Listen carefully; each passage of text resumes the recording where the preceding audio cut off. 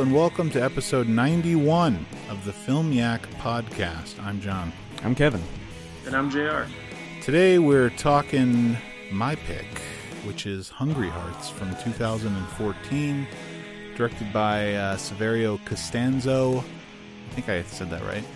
And starring Adam Driver and Alba Rohrwacher? Something.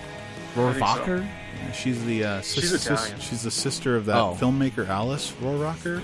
And she's been in some of her films. But anyway, we're going to talk about that. We're going to talk about other stuff we watched. How are you guys doing? Doing good. Oh, yeah. Yeah. Fall break, baby. Fall break. It's your fall break as well, eh? Yeah, I get a whole week. You get a whole week? Fuck off. Wow. You know what? When I was in high school, I didn't even get a fall break. Like, we had, like every year we had, like, this big arts and crafts festival, so we got, like, an extra day off before the Thanksgiving break. Oh, that's nice. But, like, yeah. We get Monday, Tuesday off, and then, of course, we had today off because we're recording in Louisiana. Well, Kevin and I are. And there's a hurricane that's about to slam into us momentarily. Isn't it, like, west of you guys? I believe it was originally supposed to go right through Baton Rouge, but then it changed course, and now it's going to move further west. We're going to still catch the edge of it, though. Yeah. This is, like, the third time in, like, as many months that we've narrowly Fewer avoided. months, I feel like 2 months. Yeah, or like 2.5. Yeah. But yeah, like we have seriously dodged some major like bullets, and like not even like just straight up bullets, like some straight up like shotgun blasts we have dodged. Because like seeing the stuff in like Mobile and like Pensacola, and then goodness help those people in Lake Charles. And, yeah, they're fucked. They're getting hit again now. Yeah, because like pretty much the entire town was covered in blue tarps from, the last one. Yeah, like the end of August. And now it's the beginning of October. Shit. Wow. Like a month. 3 destructive-ass things in like a month. Jeez.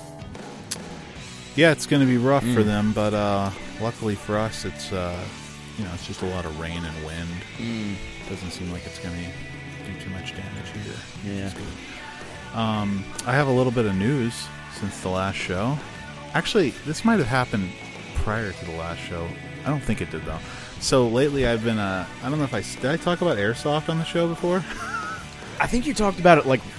I might have talked to you about it after. Yeah. So we were, so my nephew's into Airsoft, and he's like 13. And Airsoft is like the plastic BBs, the guns that shoot plastic BBs. And people play it, and I've been watching videos and stuff because he wanted to play. And I have airsoft guns from when I was younger, and we were trying to make films, so I'd buy airsoft guns to be like prop guns in movies. And I went out and played with him the other day, and it was a lot of fun. It was very exhausting, but like it was a lot of fun, and we shot at each other and stuff. I shot him once, and he shot me 3 times. And because he's got this really nice like $200 rifle. Oh wow! But so I was like, well, I gotta buy a rifle, So I went. I was like, what can I sell to get money together to buy a rifle? Because like I don't want to spend actual money on this, Right. So I went. I'd taken all my DVDs off my shelves here a while ago, and they were just rotting in boxes over by the staircase. So I took my DVDs to a pawn shop and sold them for $0.25 a piece. Wow. Made $110. Nice. Jesus Christ. Yeah. So I took the $110, drove all the way to Mandeville to the only airsoft store that is in Louisiana, as far as I know. Wow. And they were closed. So, son of a bitch. So I drove all the way back and hit 4 different Academy Sports stores on the way back. They all had the exact same shit, and it was garbage, so I didn't buy anything. And here we are. Damn. So sold all my DVDs is the moral of the story. It's a great ending. Thank you. Sold your DVDs to buy fucking guns. Yeah. All right. Toys. Forgot you guys were in Louisiana. I know, right? Guns. Actually, I mean, it's funny. Like the guys, the 2 main YouTubers that are airsoft guys that I have been watching videos of. One of them's in California. The other one's in like Austria. Oh wow! So, and the one in Austria plays all over Europe, and they play in like old World War II, like broken down, bombed out buildings and shit, and like tunnels underground and stuff. Damn. It's so cool. I don't know. It's just like a lot of fun. Yeah. I don't know what what do you want from me? Okay. Yeah. I'm embarrassed enough. Anyway, we'll see how deep I get into this. I bought an airsoft grenade kit, which is like a CO2 thing. It blows up a piece of plastic. Oh. Nice. If you're standing within 3 meters of it, you're supposed to count yourself as dead. Ah. And three Is meters? this a brand? Yeah. Is Airsoft a brand? No, Airsoft's. I don't believe Airsoft is itself a brand. It's just like the name that encompasses what it is, like the plastic 6mm BBs in guns that shoot them using spring power, electric, or CO2 or new gas. And there's a lot of different companies that make the guns, like tons and tons of companies. And actually, I mean, it makes me sick to think like I'm getting into this now, because I bought my first airsoft gun when I was probably 11. Uh-huh. I mean, it's insane that they've been around that long, because it's like now it's like still going strong. Like there are all these people online who were talking about it, and it's a big industry. And I remember going to Gatlinburg with my dad and buying an airsoft gun from like a Japanese import shop that they had there. And I still have it, in fact. It doesn't work anymore, but yeah, I mean, it's just like, I could have been playing airsoft since I was 11. Right. But I pussed out. I was afraid to get shot. It took my 13-year-old nephew to convince me. Anyway, but that's neither here nor there. The point is I'm DVD free, almost. I have got about 10 DVDs left over that I didn't want to get rid of. Things like Gummo and Dogville and Dancer in the Dark, things that aren't on Blu-ray. Wow. How are the Von Triers not on Blu-ray yet? I know, right? It's gross, dude. It's disgusting. Yeah, Criterion. What are you doing? I think a lot of them are on Blu-ray in Europe, but they're those are region B. So like I'm not gonna spend money on a region free player. I would, if you had asked me, I would have said that Dancer in the Dark was on Criterion, but that's the other one. Yeah, that's Breaking the Waves. Right. Yeah. Well, I think it may just be on DVD, but I thought like Europa and like Elements of Crime. I thought those are both DVD only. On Criterion. Yeah, right. I believe. Okay, I'm 99% sure. Okay. I have both of those. So. Right. But yeah, I mean, like Nymphomaniac's on Blu-ray, House of Jack Built's on Blu-ray. All the newer stuff is, but some of those movies, like, I mean, obviously, like, so you would expect something like maybe like Manderley not to be on Blue, because it's kind of like a lesser known sequel to Dogville, but you are surprising that Dogville's doesn't have a Blu-ray. Right. Anywho, let's get into the show. We wasted enough time talking about my bullshit. Let's talk what we watched. Who's got something?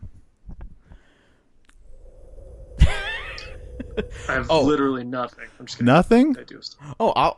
I'll start. I guess I've become sort of a bridge between my two Filmiac cohorts. I know, John, you loved The Revenant, and JR has no good things to say about it, apparently. I rewatched it because of your viewing. So. Right, yeah. I mean, so like I had seen it before, and I think I probably had like the same reaction to it as I had when I first watched it. Like, there's a lot of stuff that I like about it, but a lot of stuff that I was like not crazy about. So it's really like I gave it a 3. Like for me, it was like very much in the middle. What are the things that you like about it? I thought all of the acting was pretty good, except for Gleason. Obviously, he's the worst. He is like, most of the other stuff that we've talked about so far, I could probably be like, oh well, it wasn't that bad, or well, maybe if you viewed it in a different context or whatever, but like this, he's like genuinely bad. I think it's his worst performance. Yeah, honestly. And honestly, I think it's probably Tom Hardy's worst performance too, because he's so over the top. I don't mind him as much because I kind of accept that he's the villain. It's like it's okay for him to kind of ham it up maybe a little bit. But his accent is so goofy sometimes. Yeah, and definitely like the ham factor in a movie that's like so. I mean, well. Mostly so grounded. It's grim and serious. And, I agree. And DiCaprio's playing it very natural. comparatively. But they don't have. I think that works too because they don't have scenes together until the end. Right. Really, right. I mean, they have that scene at the beginning, but then they're separate for most of the film. And I think he plays well off of whatever that kid's name is, who's in. Who's in Detroit? I forget what that guy's name is. But I think that they have their scenes together are nice, and I like their dynamic between Hardy and him. But so what are your issues with it? Let me guess what your issue is with it. Is your issue the dream sequences? No, it's not the dream sequence. Like one of the things, I guess like the whole like that whole sequence when their camp is being attacked. Like there's a lot of those like long shots that like follows all the action. And sure. I don't know. I'm just not into that kind of thing. Like I thought it was really overused in Children of Men. I mean, yeah, I respect the craft that has to go into something like that. Cause obviously it's like super complicated to get all that stuff, down. But I don't know. It just doesn't do anything for me. Sure. I'd say that I feel similarly, but that's more of a nitpick for me. Like the fact that he chooses to stage that scene in one take, but it's obviously like just stitched together and digitally and everything. But like the fact that he chooses to stage it that way, I don't like that. I would prefer it to just be normal, but I understand why he did it. And it's more of just like, I can look past it because the movie is, 2.5 hours and that's a 5-minute sequence. Yeah. And I will say that, my mind doesn't immediately jump to the comparison of Children of Men because I feel like Children of Men, it's hard to tell where, like, for one, he's not stitching it together. Cuarón in Children of Men is shooting one shot. Like, he's not stitching it together, and it doesn't look like he's stitching it together.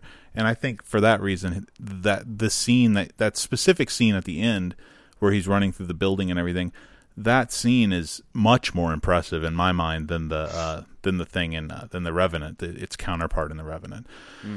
But there are parts in that movie too where it gets, that kind of thing gets old and tired, like the car sequence with the chase and everything where Julianne Moore gets killed, like all that. I was never a big fan of any of that, but I mean, the Revenant has so much more going for it that I just kind of forgive those little. Like the shot of him going off the edge of the cliff on the horse, I hate that shit. Like I hate shots like that in all movies where it's following somebody and then the camera just ducks down and looks as they fall down the cliff. I can't stand that. That happens in like all sorts of stuff nowadays. And I really can't stand that kind of shot. But it's followed by this great moment where he hacks the horse open and climbs inside. And I just love that.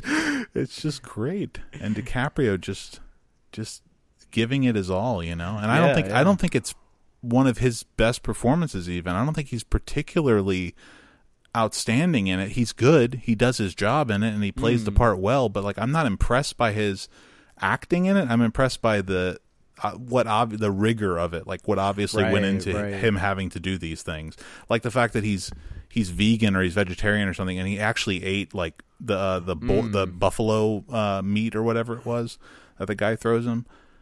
So I mean, it's just like I appreciate that he's that he, like some actors would be like, fuck you, I won't eat that, Like Rooney Mara comes to mind in a Ghost Story.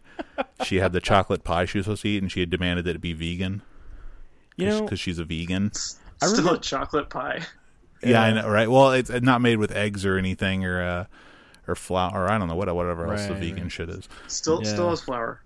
Right, that's flour. No, not eggs. Yeah. Anyways, had to be vegan. The point is that she, she made sure that it wasn't like against her thing because she's not in the character like DiCaprio is. And granted, it doesn't. That character that she's playing doesn't warrant that kind of intensity. But I appreciate it from DiCaprio. Yeah, I remember. I think this was back in like 2016 or something. Like seeing some news article about her apologizing for playing Tiger Lily in that live action Pan movie. Oh yeah, I could see that. And it was like, well, why did you sign on in the first place? Like it's not like you didn't know what you were doing when you when you got into this.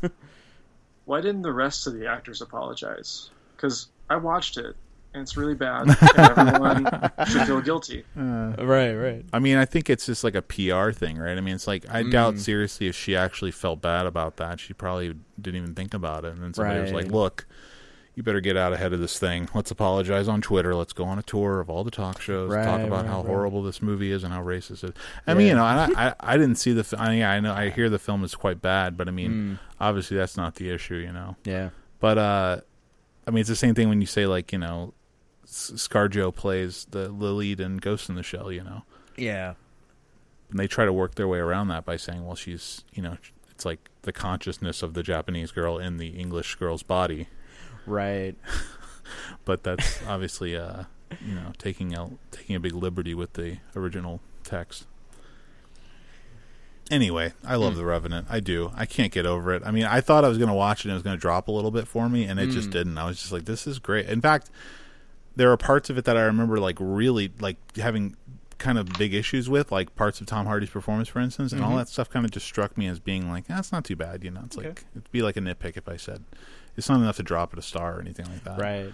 Well, yeah, because I was wondering, I saw that you had watched it, and I figured you would put in, like, another review, like, 6 out of 5, or still 6 out of 5. Can't do 6 out of 5 the third time. I think I did it twice when I first watched it. Okay, right. You know, it's, I mean, it's just a 5 out of 5. I like it a lot, and you know, and it's just bizarre that it's a 5 out of 5, and you've mostly said bad things about, like, you've listed the things that you don't like. Off.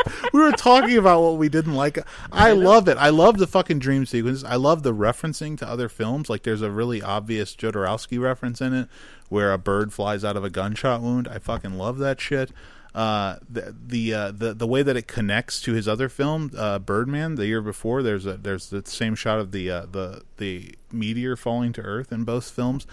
I'm really into that. I felt it was very moving at points, like all the stuff where he's talking to his son and he's saying, "I'm here with you," like, you know, you don't have to be afraid, and all this kind of stuff. And then and like when he talks to him after he's dead, I was very, very moved by that. I think it's I mean, just like what I said about his performance, very rigorous, and the filmmaking itself just seems insane. Like, it's just like so much energy went into it, you know, and like money, and obviously, but it reminded me of speaking of Jodorowsky, like how he called the Dune trailer, he said it was like, it looks like industrial cinema. And I was thinking about that, and it's like, I mean, something like Scorsese made Silence, right? And like, Silence is a brilliant film and it's beautiful, but it's obviously like, it's probably cost a lot of money. Like, and I wonder if Jodorowsky would say that's industrial cinema, you know, or would he or does he reserve that for blockbusters, you know? Because it's like, I don't know where's the cutoff money wise, you know? Because obviously it's not as if Scorsese was over there like Herzog in the 70s, just him and a DP and a sound guy, you know, shooting. You know, it's like, I'm sure they had a huge crew and catering and all that shit, you know, and I mean, trailers and whatnot. But and wasn't it filmed like a long time before it got released, or was it Silence or Revenant? Silence. I believe he had been working on it for a long time. I don't know if it was sitting on a shelf or anything. Okay, I need to rewatch that too. That's a classic. Anyway, all right, Jer. Yeah. All right. Yeah. I watched Max Mon Amour. It's just like been on my Netflix DVD queue forever. What is this? Kevin's laughing. I don't even know what this is. I'll get into it after JR talks. Go ahead. Yeah, you know, just a director that I like. You know, I'm gonna butcher the name, but like Nagisa Oshima, the Japanese new wave director. Right. Yes. He went to France and made this in the mid '80s, and it is about a French wealthy man, who discovers his wife is renting an apartment and having an affair, and he goes to like bust up the situation and like catch her in the act, and he catches his wife Charlotte Rampling in the act with a fucking chimpanzee, and this is like a full on like bestiality affair movie, and it's also somehow like the most boring movie I've ever seen. It's Who's the man? Oh shit! Some nobody.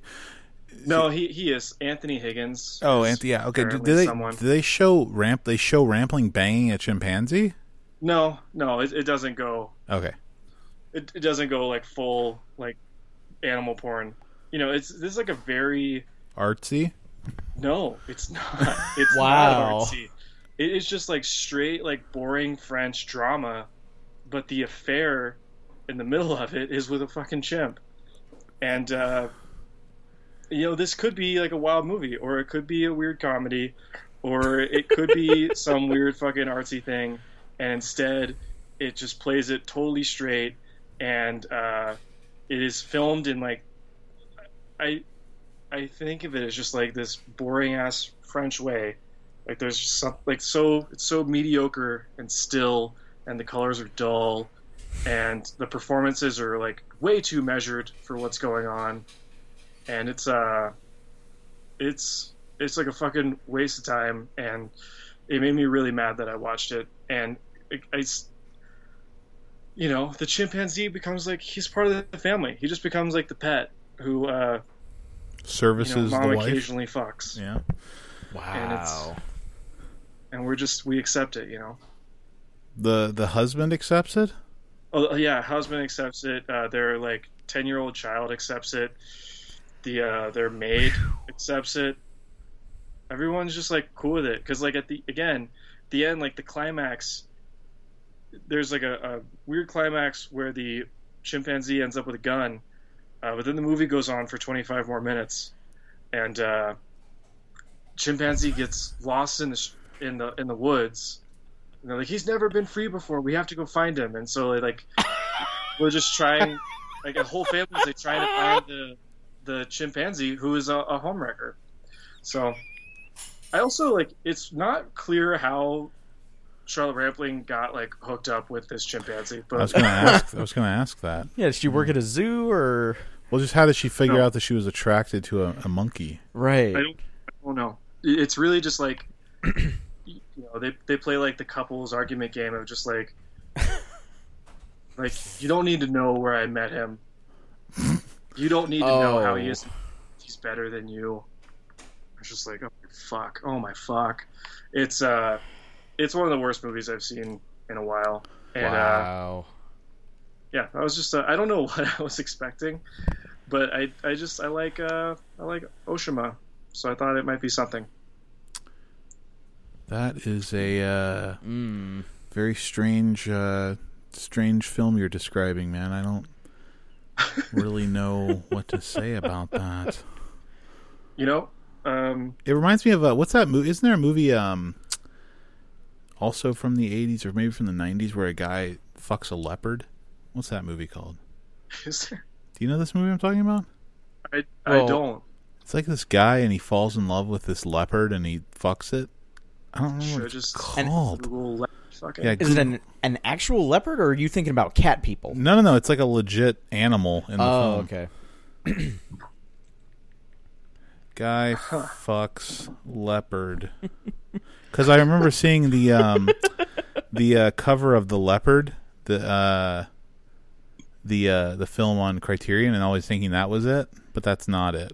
No, the leopard is a very different thing than what you're describing. All I'm getting is wild redhead in leopard print shirt fucks guy porn zog. I don't know what movie this is. I guarantee, I'm telling you, I've seen parts of it on somewhere. On basic Cinemax.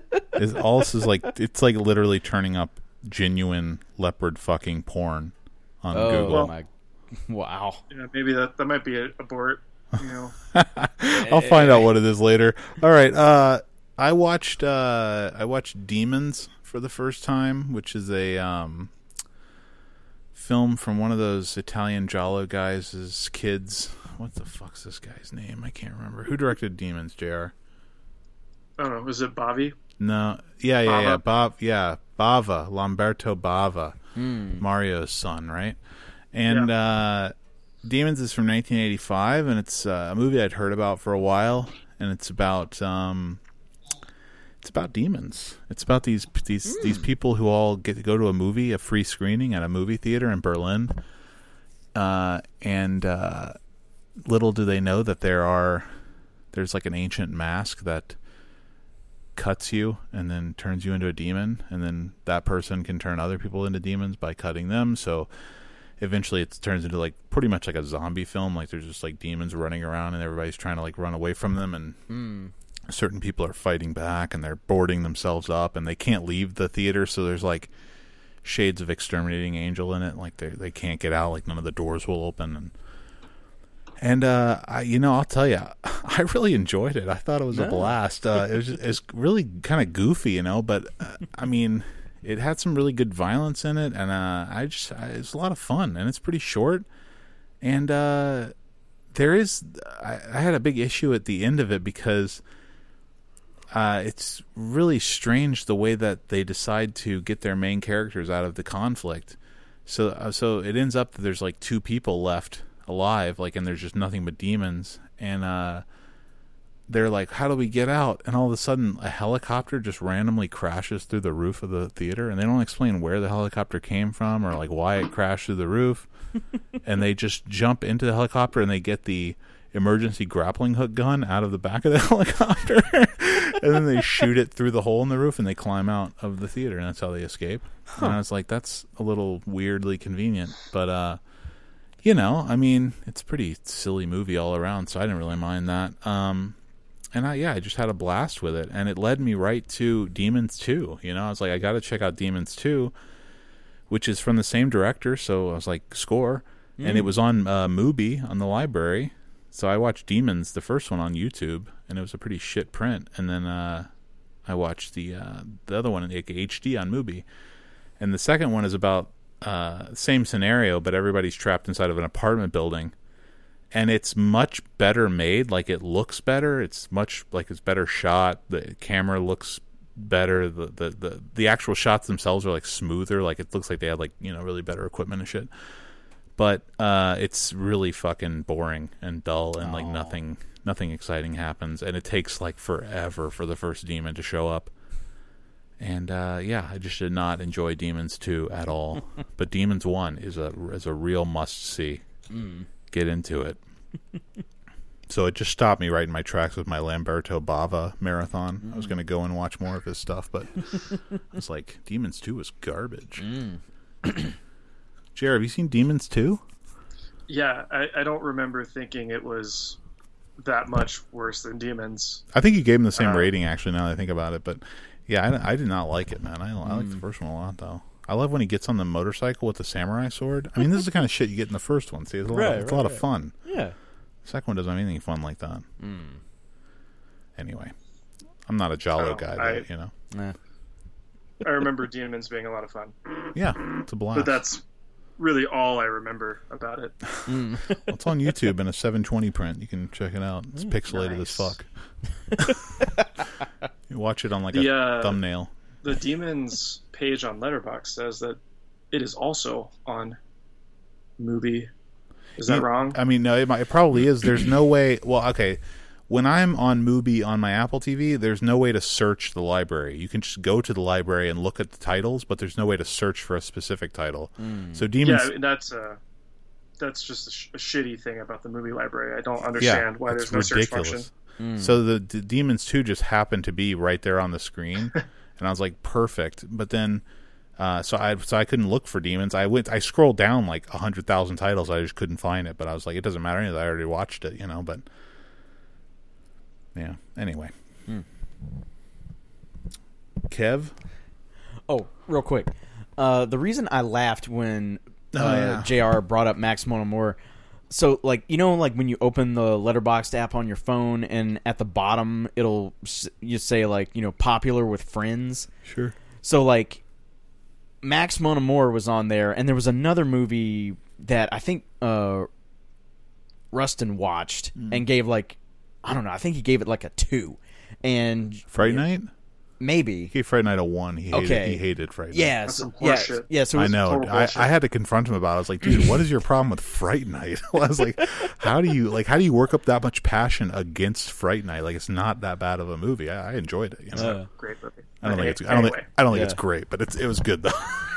Well, it just struck me as like really funny that like these two movies that my friends gave like 1 star to, popular with friends, like not really. Yeah. Oh, right. I mean, it just shows like the this different shit that's been rated by friends. Yeah. But I just thought like it just worked out so funnily that they're also very like far away from each other. Like stylistically, and it's interesting because they're both from the 80s, though, Right, yeah.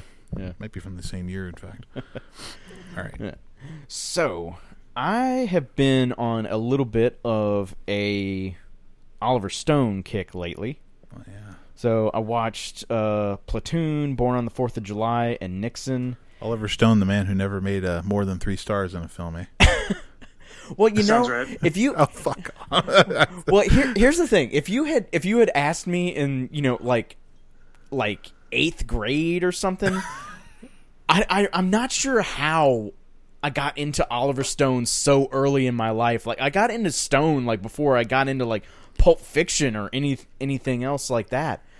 But yeah, like in middle school, I was like a die-hard Oliver Stone fan. Like, I thought Platoon was the greatest thing ever. Great film. Yeah. After what JR says. Platoon rules.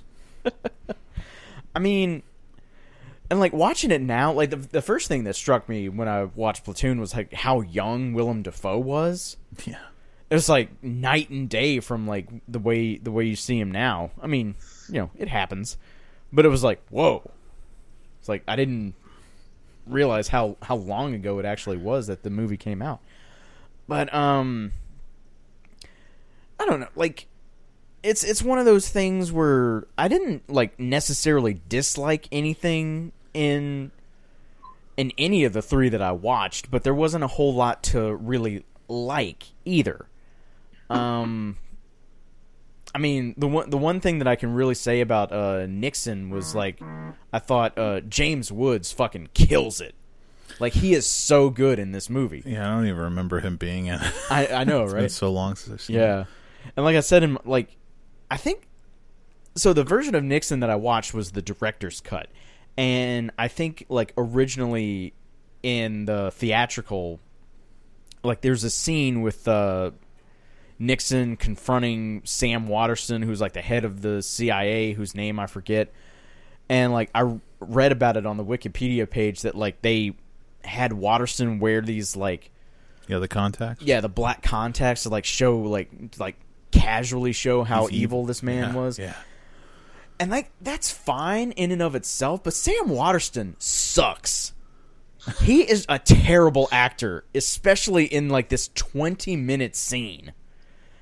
Like that, the thing that well, Mr. President, well, and like I'm like, I'm hamming it up for comedic effect, but it's not that different from his performance. It's just really, really bad. Have you seen The Killing Fields? No. I watched the first 20 minutes of The Killing Fields, and I actually was really enjoying it, and I lost the rental on iTunes. I waited too long to watch it, and then I didn't get back to it in time. But then I downloaded it. I'm going to watch it. But I was really I never really seen him in. I mean, I've seen him in stuff like I've seen Nixon, and I saw him in the original Great Gatsby. He plays Tom whatever. Oh, okay. But I don't remember his performances in those movies necessarily. But I was enjoying his performance in Killing Fields quite a bit. I don't know. Maybe back then he was better, or he had like better stuff to work with. I don't know. Could just be at an off day. Yeah. Or maybe Stone had the idea to put the contacts in. Maybe he wanted them to be like over the top. Act goofy during this scene. Yeah, it could have been. It's been a long time. I need to rewatch it. Yeah. But yeah, I mean, I liked all of the movies. But none of them like really got into like great territory for me. I mean, with Platoon, like I've seen Platoon like 1.5 billion times, so that probably has a lot to do with it. And I've seen Born on the 4th of July a couple of times, but there were still a bunch of scenes that like I had like no memory of, like when they get like he and Tom Cruise and Dafoe get dumped in the desert and they're fighting. Such a great scene. Yeah, and fuck you, man. You weren't there, man. Yeah, it's so good. Yeah, the only thing that got me about that scene was like, man. Oh, I love that. Like, stop saying man. So real. I like when they start spitting on each other. It's like a spitting match. Yeah, and they can't like conjure up any spit to actually like hawk at the person. What a great film. Wait till you get to Savages. Oh no. And Snowden. Well, I remember U-Turn being kind of like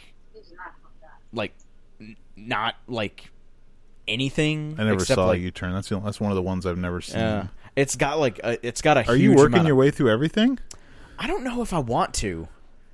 I wouldn't. I would stop before you get to like 2003, probably. I honestly, if it were me, I would watch through Alexander maybe because I'd be interested to see that again. But okay, yeah. But everything else after that is like W and all that shit. That's trash, man. Yeah, and like I remember, like I think I've told the story on the podcast before. Like the one movie that my mom like really like genuinely did not want me to see was Natural Born Killers, and like I waited until I was either like 21 or 22 when I finally saw it. Oh, wow. And I was like, man, this is awful. Oh, you didn't like it? I didn't like it, and like I remember specifically like one scene where they like really butcher this Peter Gabriel song.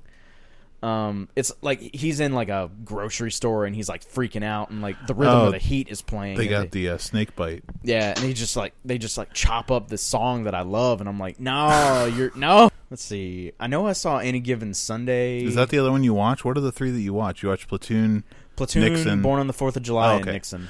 I see. What about Heaven and Earth? Have you seen Heaven and Earth? I remember seeing parts of it, but I don't remember if I've seen the movie all the way through. I have it if you want to borrow it. I don't even... I think I will. I think I will. That. You've never heard of Heaven and Earth? Why... What is Heaven and Earth? It's the end of the Vietnam trilogy. Yeah, man. It's Tommy Lee Jones, dude. Yeah. What? You never heard of this movie, Heaven and Earth?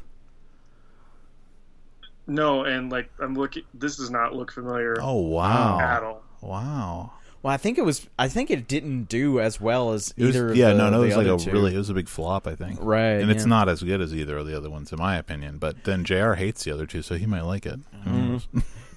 Oh, I am gonna watch Salvador again because James Woods. Yeah, Jimmy Woods. Yeah, you got to rewatch Casino also. You got to slog through 3 hours of Casino to see the 3 minutes of James Woods. I just watched it like 2 months ago. What about have you seen? Just speaking of James Woods, have you seen Another Day in Paradise, Larry Clark film? No, he's in that. You might like it. Okay. He's had a big role in that one. Okay, right. And at some point, it's on my list. There's this poster behind you over here, The Visitors. Oh, it's Elia Kazan's last film, and James Woods he's in that. It's like his second film. Oh wow! And he's the star of it, and he's really good in it actually. So yeah, I know you're not big on Disney, but if you ever like Hercules is actually it's actually pretty good, and James Woods is phenomenal as Hades, the villain. Yeah, yeah. I might get into that at some point. I am teaching the hero's journey right now in my classes, so maybe I'll use Star it Wars. as a. There you go. We use Star Wars and Harry Potter are integrated into the unit, but we I have leeway to show other stuff, so I might show. Might show some. Like I showed them a scene from the 13th Warrior because it's based on Beowulf. Nice. I just wanted to watch it. Anyway, JR. Yeah. Yeah. What do you got? Yeah, I watched. Let's go with this one. I watched the Burnt Orange Heresy. Oh yeah, Mick Jagger's triumphant return to acting. Yeah. Yes. Small cast, sort of like I don't know, like pretty Mediterranean, European, low-key, like, sort of thriller? Art world heist? I don't know. It's kind of a weird movie, and it's definitely not great. It's got Claes Bang. He's a Dutch guy whom I don't recognize, and he's like hired by Mick Jagger to steal a painting from Donald Sutherland, who is a reclusive artist living on some shack on Mick Jagger's property. It's a really stupid setup that doesn't make any sense. And along for the ride is Elizabeth Debicki, who was in Tenant. Oh yeah, you love Widows. Her. Tall blonde. And, yeah. And she's really the only thing in this movie worth watching. Maybe I just have decided that I like Elizabeth Debicki. She's just a very fascinating screen presence to me. And every moment that she is in this movie, I was like, I'm in. And then she goes away, and it's like Claudius Bang having a really stupid conversation with Donald Sutherland. I'm like, I'm out again. How's Jagger in it? Like, not super embarrassing. He has a very tiny part. It's really just like the setup of him talking to Claudius Bang to get him to steal the art, and then he goes away until the end of the movie. So, is his performance better or worse than the deleted scenes from Fitzcarraldo? I'm going to call it better. Okay. Him and Jason Robards. Those are not great. Yeah, I know. He is embarrassing. Jason Robards is embarrassing in those scenes, honestly. It's brutal. I don't know what Herzog was. I don't know what his fucking plan was for that. Never mind. Herzog didn't have a plan. But yeah, so Burnt Orange Heresy, not great. Elizabeth Debicki, she's getting to a place for me where I'm just like, oh, she's in it, I might watch it. Because I also remember her being, and I looked her up on Letterboxd after watching this. I didn't even remember she was in this, but then I remembered her character from the Leonardo DiCaprio version of The Great Gatsby, and I remember her being the most interesting person in that. Oh, I do not remember anything about that movie. Can't remember her fucking name. Not Daisy. Yeah. That's Mulligan, right? I forget who the other characters are in that movie. Yeah, I mean, my computer is going super slow. I should be able to look this up very quickly. She's one of the partiers. She's Jordan Baker. Okay. But if you say so, I'm just kidding with you. I liked her in. She was the best thing about Tenet, I think, probably for me. But I don't remember being particularly impressed with anything about Widows, and well, I like Widows, and I like her in Widows. I did not I didn't love it. It was okay. It makes me I worry about Steve McQueen because I know these movies that he's coming out with now, this string of movies that he has that are like a mini series that's coming out. Amazon. Yeah, thing. I think those all just look really boring to me, but I've heard really good things about them, but they just look like a slog, man. I am not interested. But I wonder if you got like a subconscious thing going on because you didn't like Widows. No, but I love 12 Years a Slave. Yeah. And I loved what was his one before that? Hunger? No. Didn't he make another one though besides Hunger and Shame? Yeah, I love Shame. Yeah. Actually, I've been eyeing that on your you can borrow that too. Borrow anything you want. I never saw Hunger. I haven't seen Hunger because it's not on Criterion Channel, for fuck's sake, and I just never got around to downloading. Hunger is good. Yeah, I know. I want to watch it. I like Fassbender, I know that JR, I don't know if let's talk about this, but he watched I was going to watch Macbeth also, the Justin Kurzel film, but I just didn't get around to it. Yeah. I am going to talk about Macbeth. Okay. I'll come back around to it. Cool. All right. Well, I rewatched Killing Them Softly. I was just in a real rewatchy mood for some reason, and I was just like, I gotta rewatch Killing Them Softly and see what happens, because after The Revenant, I was like, just go back, earlier in the decade and see what goes down and what goes up, and I'll tell you. I think I'm one of the few people who defends this film. This is a great film. This is a truly brilliant piece of cinema, and I say that with no sarcasm. It is. I never even noticed how genius it was until this watch. It's so philosophical. It's really so subtly philosophical. It's got this streak of nihilism all the way through it, where all the characters are stuck in this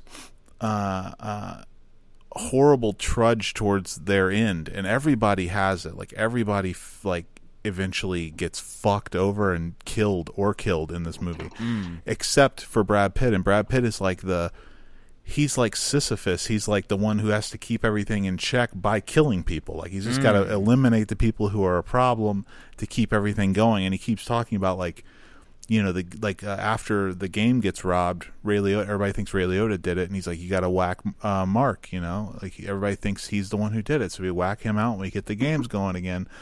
And he has to explain. It's his long scenes where he has to explain this to Richard Jenkins, because Richard Jenkins doesn't understand why they would kill Mark since they know he didn't do it. And Brad Pitt's explaining to me, it's like, it doesn't matter what he actually did do. It's like what people think. So he's got to go. And he's just like ruthlessly, he just treats people like they're pawns, just eliminate this guy and get this guy in, And it's just very bleak, but I don't know. I really enjoy it. And it's not like there was another film that I watched.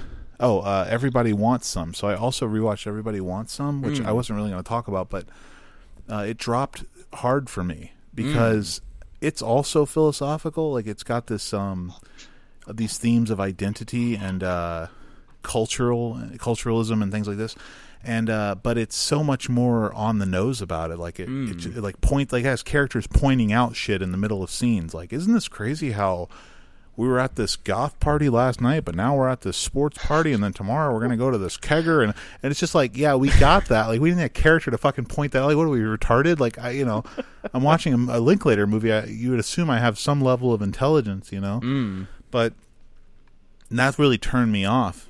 And also like when they go to the drama theater department party, I was just like, this is the worst. Like, you got to get me out of this party. Like, I only want to watch the people at this party. I don't want to see them interacting with them. I hate the female who is the lead. She's big now. She's been in some stuff since Everybody Wants Some, such as, her name is Zoe Deutsch. I know the name. She was in Disaster Artist. She was in Zombieland Double Tap. She was in that movie Buffaloed, which was like a minor sensation, Sundance or something. Okay.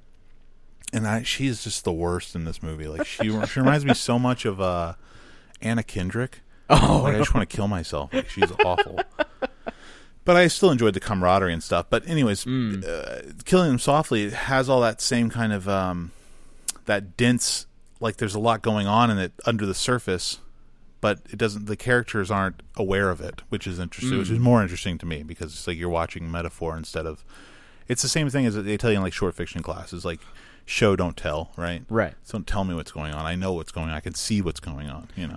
And I loved it, and it's so beautifully directed. And Andrew Dominik is just such a talented director, and he makes such beautiful films, and it just pains me that he hasn't made anything in 8 years, and he just got to get the fuck back in the saddle. The director of photography on it's a beautiful looking film, and the director of photography is Greg Fraser, who's shooting Dune. So okay, so that's exciting too. Always comes back to Dune. Oh yeah, has to. Yeah, has to. Anyway, Killing Them Softly, 5 out of 5. Beautiful violence too. Oh my god! I mean, just like the hit on they call him the squirrel in the movie. It's one of the actors, the actor who played well, you guys won't know this, but he was in Sopranos. He played. Have you watched Sopranos, Kevin? No. I've been meaning to. The actor, one of the actors who plays one of the New York bosses, is in it, and when he gets killed, it's just incredible. I mean, it looks amazing. So good. Just so good. Anyway, I love Killing Them Softly till the day I die. And I don't care about the politics shit in it. Like, that stuff is good. That works in it. And it's not that in your face, as you may remember. Like, I remember everybody watching it. They were like, it's so fucking heavy-handed. But it's just like, it's heavy-handed because it's happening in a lot of scenes. But it's like, it's not as if you're watching and like meant to pay attention to what's being said on the radio or whatever. Right.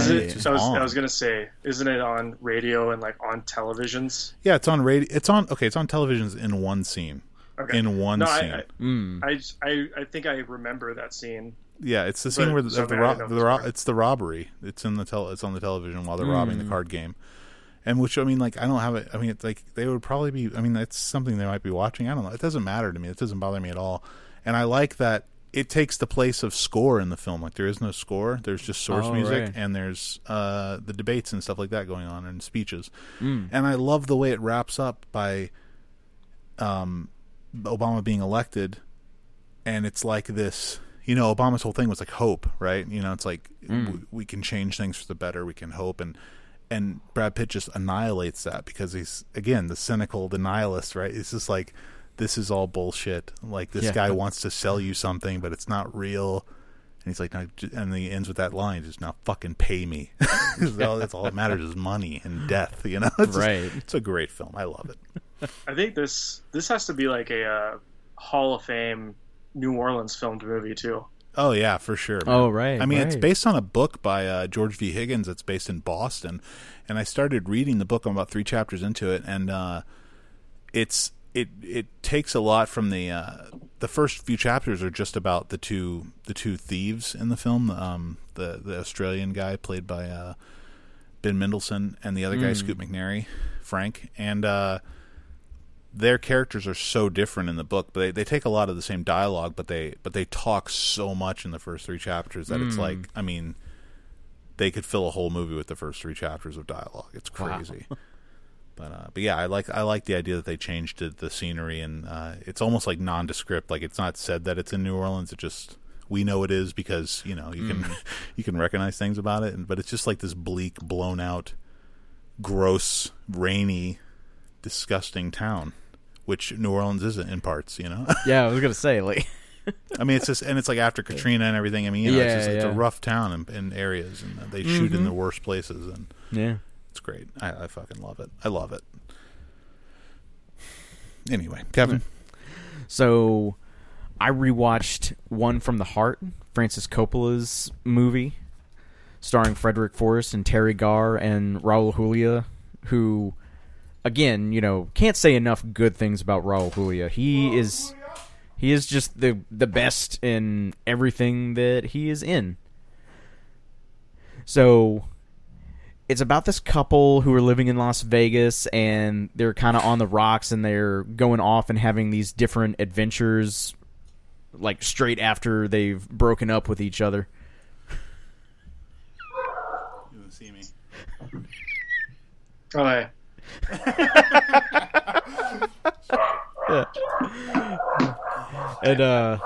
And dogs. Yeah, like, and another person who's in the movie who is just the best, Harry Dean Stanton. He's like his friend, right? Yeah. What the fuck is with your dog, JR? I'm turning the microphone down all the way, and you guys are still hearing me. Yeah. And that's troubling. Why isn't this working? I don't know, man. I don't know. Maybe. Are you sure that's a volume control on there? I mean, he's used it before. Yeah. Okay, It says VOL. Okay, I was just, you know, I didn't know if it might have been like a gain or something. Fuck. I wonder. You guys have probably been picking me up on the computer audio microphone. I feel like I don't think so, because my monitor is working again. I feel like my HDMI port on one. Oh, you're saying is just fucked. You're saying you're recording through your microphone on your computer? Yeah, so I think it's been doing the computer mic. Oh shit! And now, okay. Hold on. I'm gonna turn my volume down. Can you hear me? Yes. Yeah. Tell me if you can hear me. Yes. You can still hear me? Yes. Yeah. Fuck. Oh, what the fuck's going on? I mean, if that's just your computer's microphone, it's pretty decent quality. Well, I gotta say, you have a Mac, right, JR? I mean, Mac, the onboard mics are really nice on. Yeah. What the fuck is happening with my setup? I don't know. Maybe it requires specific stuff to make parts of it work. Yeah, but it's worked before. Every time I've turned down the the volume on here before, I remember you've done that, like whenever you were leaving the room. You know, my dog's exactly flipped the fuck out. Exactly. Right. I don't know. All right. Sorry, guys. It's all good, man. Shit. Yeah. Continue about one from the heart. Yeah. Yeah. Very like I love the opening credits sequence where it's like going around all these monuments in Las Vegas, and I'm a big fan of Tom Waits' soundtrack. Big fan of Tom Waits. You like Tom Waits? Yeah, I like Tom Waits a lot. Yeah. But I really like the soundtrack to this movie. I think it's very, very well done. I don't remember, like, I'm not a Tom Waits fan, so I don't remember any of the songs. I don't dislike Tom Waits. I never listened to his albums or anything. Right. I remember, well, two things. So one is that, just speaking of Tom Waits, that The Daily Show, they used to have their moment of zen at the end of each episode. Like Jon Stewart would say, "This is now my moment of zen," and then he would show like a little clip of something from the news that was like funny or something. And they never had musical guests on, and the first time they ever had a musical guest, it was Tom Waits, and he said, "Now for my moment of zen," and then he said Tom Waits, and they went over, and Tom Waits played. He had an electric guitar, and he had a guy with him who was playing upright bass, and I thought that was kind of a cool combination. And that song was all right. I don't remember what it was, but I'll have to look that up. Yeah, it's probably on YouTube. And the other thing is that in the film, in One from the Heart, I just remember like loving, just being like moved almost to tears when Frederick Forrest sings "You Are My Sunshine" in the terminal of the airport. I was just like, it was so good. Yeah. Because at that point, that the desperation exactly. of his character, it comes through his voice so well, and it's just like beautiful. And I was just like, I feel sorry for him, and I just feel like the utter, just the, like you say, the desperation. It was just a beautiful moment. And I agree. Raul Julia is great. Yes, he's really good. In the film, I always liked him and everything. I agree. I didn't really think much of Terry Garr in this one. I thought I think she's really good in Young Frankenstein, but that's an entirely different movie, entirely different performance, entirely different things being asked of her. So yeah, like you could ask me to pick her out of a lineup, and I wouldn't be able to do it. Right. I don't think I've seen her in more than 2 or 3 films, and I just don't know. Have you guys seen Tootsie? No, I have, but it's been forever. Is Tootsie worth watching? I think I could pick her out because I feel like I've seen Tootsie like 8 times. Is it good? Not because I love it. Just I don't even know why. I remember thinking it was okay. Yeah. Sidney Pollack. Yeah. Right? Sidney Pollack, Dustin Hoffman. But Sidney Pollack directed it, right? Yeah. Oh, there is a wonderful, like, Bill Murray's in it for like a total of like 5 minutes out of a 2-hour movie. But I really like some of his lines are just perfectly delivered. Like, I don't know. Maybe you're gonna have to cut this out because I can't remember him now. Thinking of it, it's all right. Like, man. I'll cut it out from a YouTube clip and put it at the end. Something to the effect of like, it's a little weird for me that I can't come into my own apartment because you're not that kind of girl. Like he's saying this to Dustin Hoffman. Oh, he's trying to hit on Dustin Hoffman. No, like Hoffman is like trying to maintain his image because he's like pretending to be a woman because he's got this job, but like people from work are coming to see him. Oh, I see. Like, yeah, it's like, yeah, because you're not that kind of girl. I might check it out at some point. I just never really had that much interest in it, but it's worth watching at least Dustin once. Hoffman, and I like Bill Murray. Yeah. Sidney Pollack has directed a movie that I like. Jeremiah Johnson. Yeah. That's the one. Right. It's on my list. JR, it's coming. Get ready. I am ready. I'd love to see that. I know, right? I don't know why I didn't suggest it for this episode, since you obviously hated Hungry Hearts. I can feel it coming. No, I can that is feel not my reaction it coming. No. Just kidding with you. That was not. My reaction was angry, but not hateful. I understand. Okay. I understand. I'm very excited to talk about it. Okay. JR, what else did you watch? Let me. I'll wrap up with a Justin Kurzel Sure, why double not? feature. I watched the True History of the Kelly Gang, which I know has been spoken about on this podcast before. I will say simply that as far as like a biopic type of thing goes, this is pretty wildly stylized, and sometimes that's interesting, and sometimes it feels just kind of like overdone. I didn't really think anything good or bad about many of the performances, except for S.E. Davis as like the matriarch of the Kelly Gang. I was really not into the weirdness she was bringing. But just like visually, this was enough that I was like, I wonder if this Kurtzel guy has got some other interesting things going on. And then I watched The Burnt Orange Heresy, and I was like, oh look, Elizabeth Debicki is in a Justin Kurtzel movie. Let's watch Macbeth. And I really like Macbeth. English teacher. I am required by law to like Shakespeare. Okay, hang on. I'm sorry. I gotta stop you. Why? The Burnt Orange Heresy is a Justin Kurtzel movie? No. I watched The Burnt Orange Heresy. Okay. Had Elizabeth Debicki. Loved Elizabeth Debicki. Right. Okay. Wanted more Justin. Wanted more Debicki. They're together. She's in Macbeth? Oh, I didn't know that. Okay, I'm sorry. I misunderstood. I was really confused. I was like, there's no way I missed that The Burnt Orange Heresy is a Justin Kurtzel movie. No. Yeah. He made Macbeth. Right. Okay, I'm sorry. Debicki has like a small role. She's Macduff's wife, I think. Okay. She's Lady Macduff. Thank you. Sure. That's better. Lady Macduff. Same thing, but okay. Talking about how you love Shakespeare, like you can't even name the character. I said I like Shakespeare. He said he was obligated to like Shakespeare. Not that he actually likes him. And I like some of the comedies more than the tragedies, but whatever. What's that from? Nothing. Oh. Anyway, Macbeth. Oh, okay. Sorry. Macbeth. It's from Macbeth. Go ahead. Mickey B.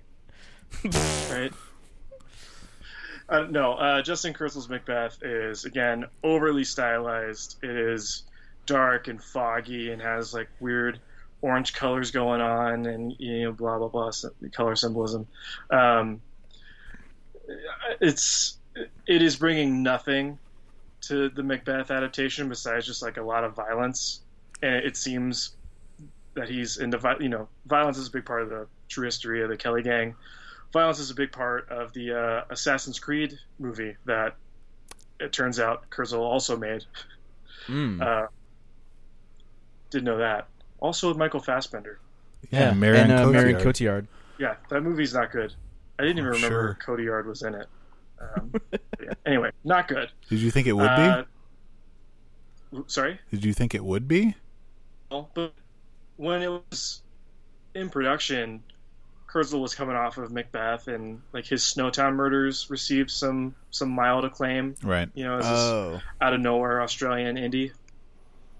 That I didn't ever see that though. I mean, that's the kind of thing. Anyway, like when when that movie was coming out, when Assassin's Creed was announced and Kurtzel was announced for it, and Fassbender and Cotillard were coming back as the leads in it, I just remember being like vomiting in my mouth, just thinking like, this is gross. This is like studios grabbing indie directors and turning them into shills for the studio system, like Disney does or Marvel does constantly. Have you guys seen this Macbeth? No, he has. Okay. I have. I have not. I own it, but I've never watched it. Yeah, when we did Polanski's Macbeth, I watched like this one, Orson Welles' Macbeth, and I rewatched Throne of Blood.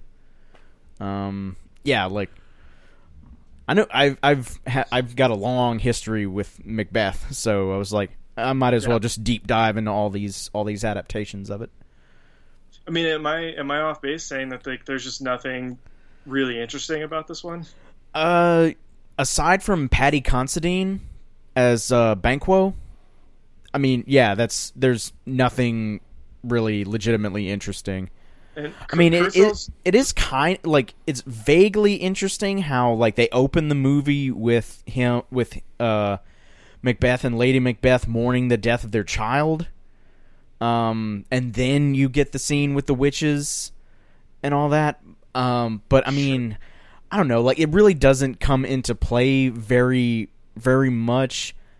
I mean, like that was one of the interesting things about Throne of Blood. Like they took like the inheritance stuff and like kind of like put it in a Japanese context where like it doesn't have to be a direct bloodline to inherit. And but that plays into what's going on in Throne of Blood. It doesn't really play into what's going on in 1300 Scotland. So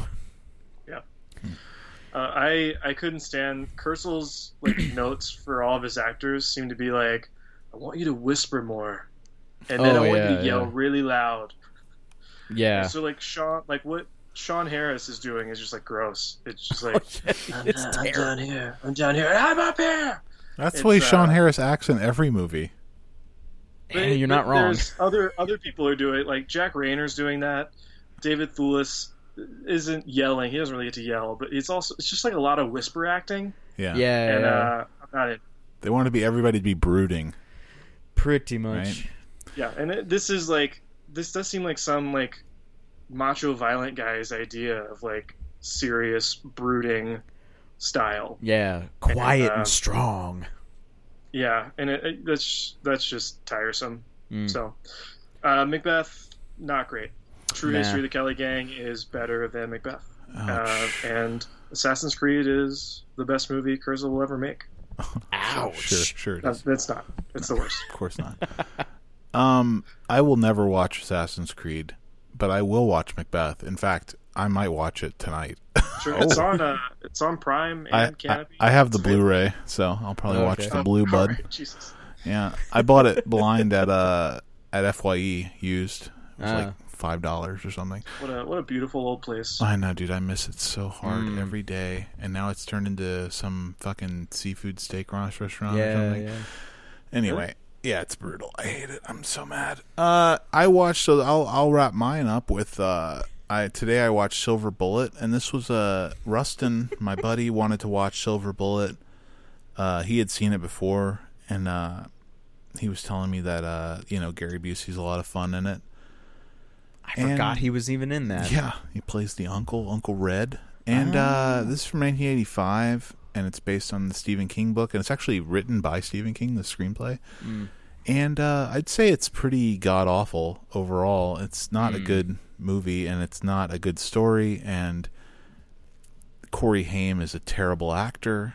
The girl who plays his sister is okay. Her name's like Jane Follows or something. I don't know. And then Gary Busey is indeed a lot of fun. He's the saving grace of the film. He is just a delight, and especially in the early scenes when he's chugging Wild Turkey and playing cards with his 11-year-old nephew, and making dirty jokes and stuff, and just like screaming. He's out of control, but he's terrific. The rest of the movie surrounding him is awful. I did like the one scene. I know that Kevin is familiar with this. That Everett McGill plays the local pastor of the church, and he has a dream at one point where all the parishioners turn into werewolves. And I like that scene a lot. I could have used more of that kind of shit. Right. And I thought the violence was decent, especially when he clubs Terry O'Quinn over the head, and they use like a blood squib on his head, like explodes when he hits him with the baseball bat. I don't know if you remember this in the barn. And it's pretty decent. Huh. But yeah, overall, it's just kind of just like a nothing, boring. Looked like sort of like it felt very episodic. Like it should have just been like an episode of a TV show or something. Right? Yeah. It's just the way it resolves itself is really boring, and the final fight, it lasts for about 3 minutes, and a child kills the werewolf. I mean, I just it didn't do anything for me, and just I can't say enough bad things about just the absurdity of this child having a gas-powered engine attached to his wheelchair. Oh, that's right. It makes no sense. Like, who would do this? Why would his parents allow him to drive this around? It's so absurd. It angered me when he was when they first show him. You don't know he's paralyzed, and he's just talking to a buddy of his. And then in the next scene, he's driving around in this motorized wheelchair. And I was like, "This is ridiculous." I was like. And at first, I didn't even put it together. I was like, oh, he's not paralyzed. He's just joyriding in this goofy wheelchair that he has. But then, no, he's paralyzed, and this is his conveyance that his parents approve of, that he drives around town. I couldn't get past it. It was too much. Yeah. And then later in the film, Gary Busey builds him an even faster, like a dirt bike engine one that goes like 80 miles an hour down the road. Oh, God. And he doesn't even wear a helmet. It's just, it's the worst. Jesus. It just makes no sense, and it's just terrible. And it's all in service of, them being able to have him in certain situations that he can get out of or can't get out of, depending. Right. It's a terrible film, and it's just by a and you know, I was talking to, I have a student who was reading a Stephen King book the other day in class. Mm-hmm. What fucking book was it? I can't remember. Anyways, this girl was reading this book, and I was like, "What are you reading?" And she said what it was, and I was like, "Oh, Stephen King, huh?" And she's like, "Yeah." I was like, I told her, I said, she was like, "He's so good. He's such a good writer." And I was like, I was messing with her a little bit. I said, Stephen King is like, he's like really great for people who don't know what great literature actually is. and then I confessed, I was like, I've never read any Stephen King books, so I have no idea how good of a writer he is. I mean, obviously he's very popular, but it's stuff like this that makes me just completely like want to never read anything that he writes, because this is just god awful. And it's it's like in the same vein as like Maximum Overdrive or something like that. But but then there's other things that he's done that I find very interesting. Like Carrie is a great film, and the story is interesting. And I really enjoyed Christine. I don't know how good the book would be necessarily, but the film was great for me. And The Shining, obviously, but who knows? I've always been interested in The Stand. Yeah, The Stand is good. But again, that's like a 2,000-page book or whatever. I'm not going to read that shit. It's a commitment. Yeah. Other books I need to read. But anyways, Silver Bullet is trash. Stay away. That's it for me. I was thinking about rewatching that, but then by the end the end of that, I was like, maybe. Look, don't let me stop you, okay? But I can't say anything good about it except Gary Busey. He's a blast. You can watch Gary Busey scenes on YouTube. That'd be good. Yeah. He's fun. Okay. Well, I've got... Actually, real quick, I'm sorry. That just reminded me of something. I was talking to Rustin about the film and about Gary Busey, and like it's crazy. He's in this movie in 1985, and he's just such a goofy, like fun-loving, like this character that he's playing is so Gary Busey. It's like such a character you would imagine he would play. Such shades of his character from Point Break, and like 2 years later, he's cast in Lethal Weapon as Mr. Joshua, who's like this ominous, scary, intimidating hitman, bodyguard guy. And I was just thinking, I was like, who's the genius casting director who thought to cast Gary Busey as Mr. Joshua? You see none of that in his past performances. Like in any performance I've seen before Lethal Weapon, he is nothing like that character. And I would never in a million years put him in that spot. But he pulls it off. I mean, he's a good actor, or he was in the day. And it's just, I just thought that was really interesting. It's like 2 years later, he loses. For one thing, he's got like a gut in Silver Bullet, and he loses the weight, and he gets in shape, and he's scary in Lethal Weapon, and then he's fat again in Point Break, and goofy again, So I don't know what he's doing, but he's had a little De Niro phase there for a minute where he's losing and gaining weight. Anyway, Utah, give me two. I love that scene. Classic. Yeah. Let's see. So I'll just barrel through a couple here. So since last time I watched Addams Family Values, good, entertaining, and finally got around to rewatching Sleepy Hollow because I've been meaning to watch it again like for a long time, and it's okay. I think it's decent for what it is. I think it gets a little bit, well, I was going to say it gets a little bit over the top with all of the blood, but then I know, like, like Tim Burton was, like, looking at, like, Hammer horror films, so it's like, well, it's supposed to be like that.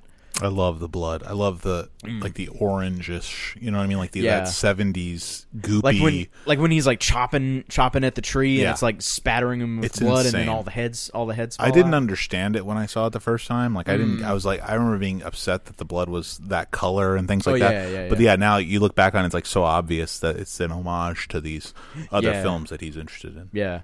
And I thought Johnny Depp was really, really good in it.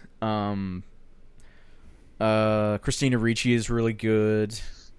Roger. It's one of the last films Griffiths. For the guy who turned out to be a pedophile. What's his name? Oh, Jeffrey Jones. Yeah, Jeffrey Jones. Who, I mean, he's not in it he's not in it very much. Right. Oh, you know who's terrible in it? Casper Van Dien, right? He's terrible, right? Yeah. Yeah. I mean, granted, like he doesn't really have a whole lot to work with. Braun's not in the movie that much, and he does what's asked of him. Sure. I guess. I mean, it was just it was really just a matter of him coming off of Starship Troopers. Oh yeah. And you can't get away from like how bad his performance, intentionally bad, I think his performance is in Starship Troopers. In the same way that the performances are over the top and goofy in Showgirls. Like Verhoeven was obviously trying to do something, right? But Casper Van Dien just like really fucked himself by like he's not good in that movie. And whatever talent he did have, it doesn't seem to rub off on any of his other performances. So yeah, unfortunately. Let's see, what else did I watch? I like Chris Walken as the Hessian warrior.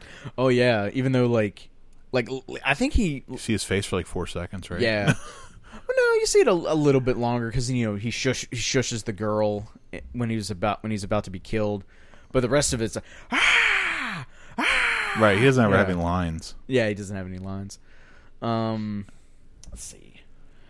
And so I watched Prisoners for the first time. Never seen Prisoners? No. So weird. Well, it's just one that I hadn't gotten around to. Yeah, what'd you think?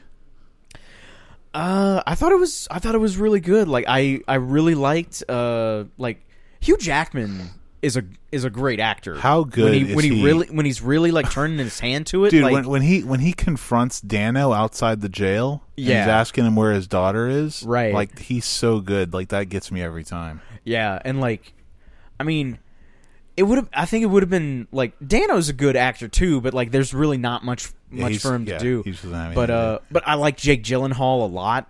I think like the length of the movie probably like took it down a little bit for me because like I think it kind of strings out the suspense a little too much. But I think that's more of a screenplay.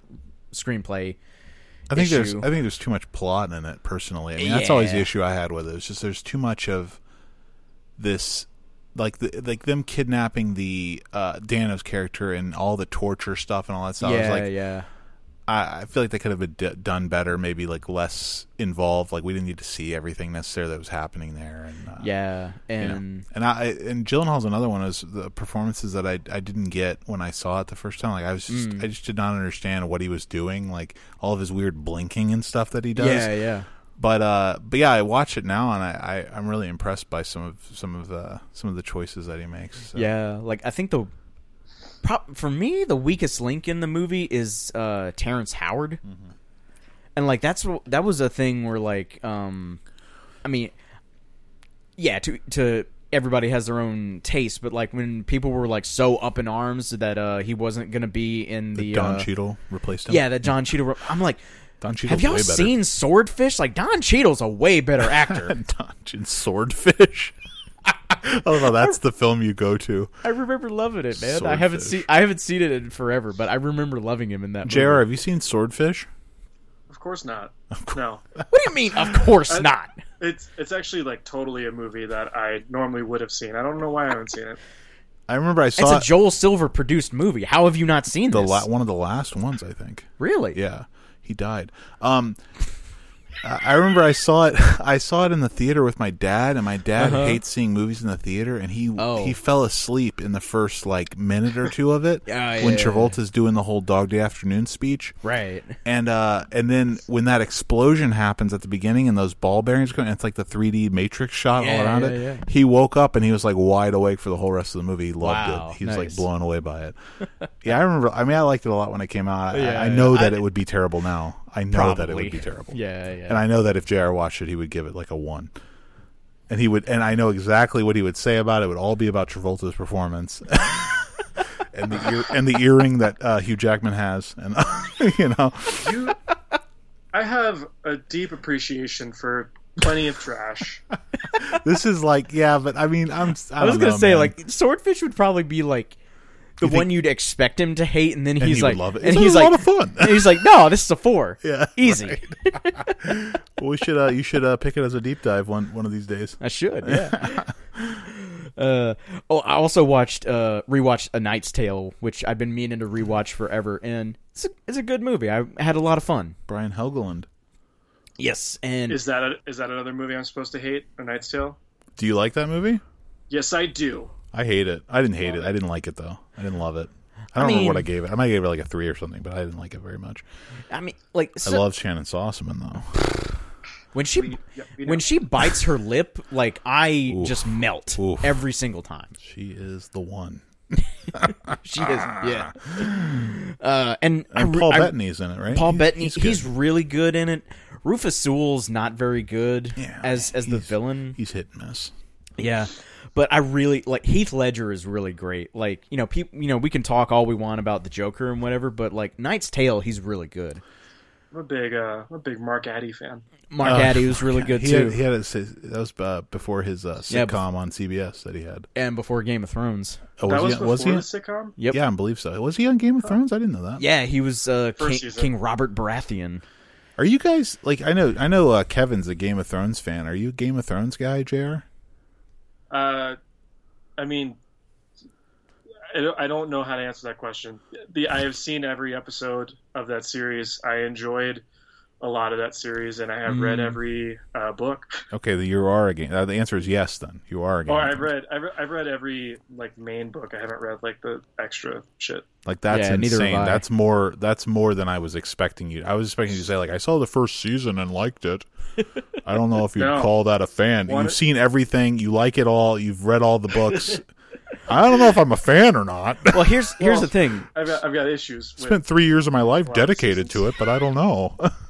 Well, like I feel like JR and I are probably like very much in agreement on this. Like we've seen it all, we've read it all. Doesn't mean we've liked every single part of it. Yeah, but you liked it enough to continue with it.